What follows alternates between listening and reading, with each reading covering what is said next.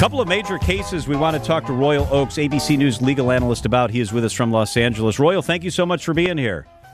My pleasure. Big day for Donald Trump, and Fani Willis was going to testify, but she's not. But the question is still there on the docket in Georgia as to the impact of her alleged misconduct on the prosecution of Donald Trump. Let's start with the Fani Willis situation. Where are we with that case, and what is at stake here?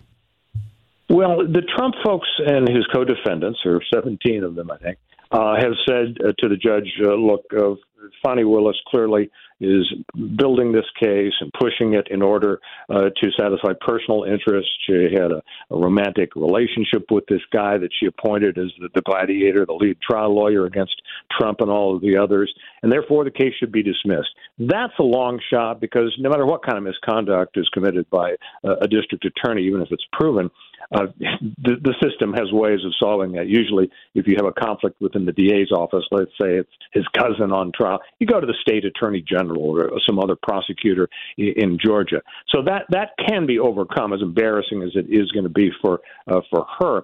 But then the second question is, what about the timing? As we know, Donald Trump really would like to get all of this stuff, criminal case stuff, pushed off into 2025 and give him a chance to win, and then maybe he can pardon himself on the federal stuff or have the DOJ drop the cases. And so that's where this is headed. We just don't have a crystal ball. We don't know if the judge in Atlanta is going to say, yeah, I'm really disappointed in Fani Willis and she's out of here, or if he's going to give her a slap on the wrist and never do this kind of thing again. And we don't know about the timing of the case. She wanted the trial to run from August to December. And, of course, generally criminal defendants have to sit in court every minute of their trial, which would mean, as Donald Trump was saying the other day, well, I guess I'll be in court during the day and I'll be campaigning at night. It's all very weird, and we just don't really have a real handle on how that drama is going to unfold. Do you think that Ms. Willis did herself any good by coming in so defiant into the courtroom? Yesterday, both of Willis and Nathan Wade acknowledged that they did have a personal relationship, but she was super adamant in her denying wrongdoing. I think it backfired.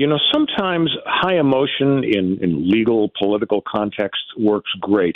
Think back to Clarence Thomas when he angrily denounced the high-tech lynching by Anita Hill, and he won. He got confirmed. Think about Kavanaugh a few years ago when he was 11 on a scale of 10 as they lampooned him on Saturday Night Live.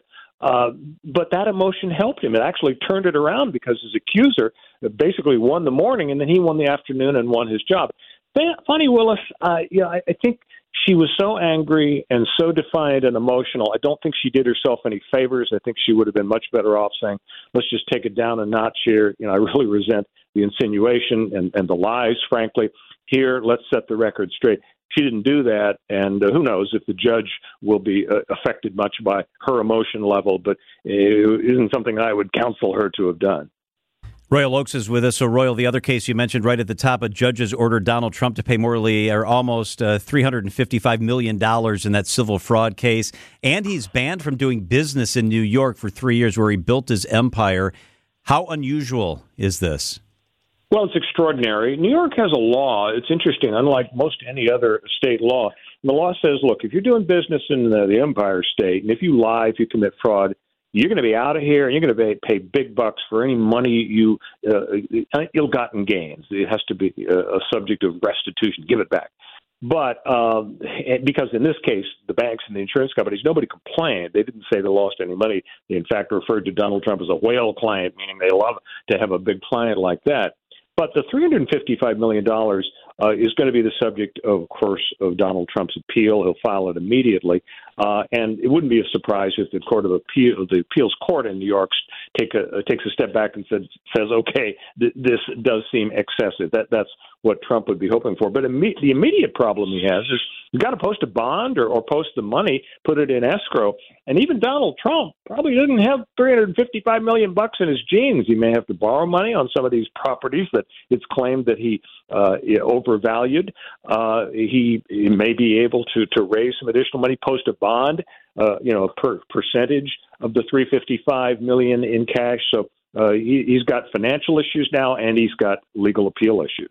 And the sons were also held liable, weren't they? Don Jr. and Eric?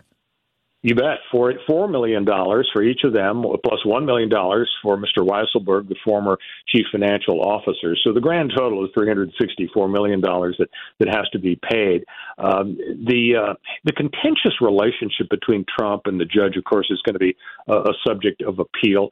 Trump called the law clerk for the judge Schumer's girlfriend because she was in a picture with Senator Chuck Schumer from New York.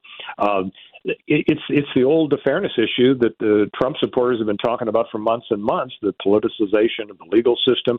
They're going to stress that the Attorney General campaigned to get her job on the basis of getting Donald Trump. They're going to point out there were no victims. No banks came forward and said, hey, Donald Trump ripped us off. The judge's language in the decision today was really remarkable. He said Trump's lack of contrition borders on the pathological. So all of these issues will be hashed out in a slightly lowered temperature environment in the appeals court in New York. And Royal, you mentioned the potential problem coming up with that cash. He's not allowed to do business in New York, which is his base of operations. That seems awfully problematic. At the same time, you got to come up with $350 million. Yeah, that's right. I mean, going forward, the future issue is his world will shrink business-wise because, he's king of the hill in New York. Trump Tower's got his name, and, it's the center of the universe in the view of a lot of people. So future income is jeopardized. But in terms of the present question about, how to deal with a $355 million award, Trump's lawyers will probably go to the Court of Appeal immediately and say, not only are we appealing, but we want emergency relief because this is like a corporate death sentence. This guy doesn't have $355 million, so they may try to get some relief and make the argument that, look, we've got some really solid appellate issues we're going to raise, and so it would be irreversibly damaging if you allowed this corporate death sentence to go forward because his business world will basically collapse. And who knows if the New York Appeals Court will be receptive to that. ABC legal analyst Royal Oakes. Thanks, Royal. Have a great weekend. Thanks, you too.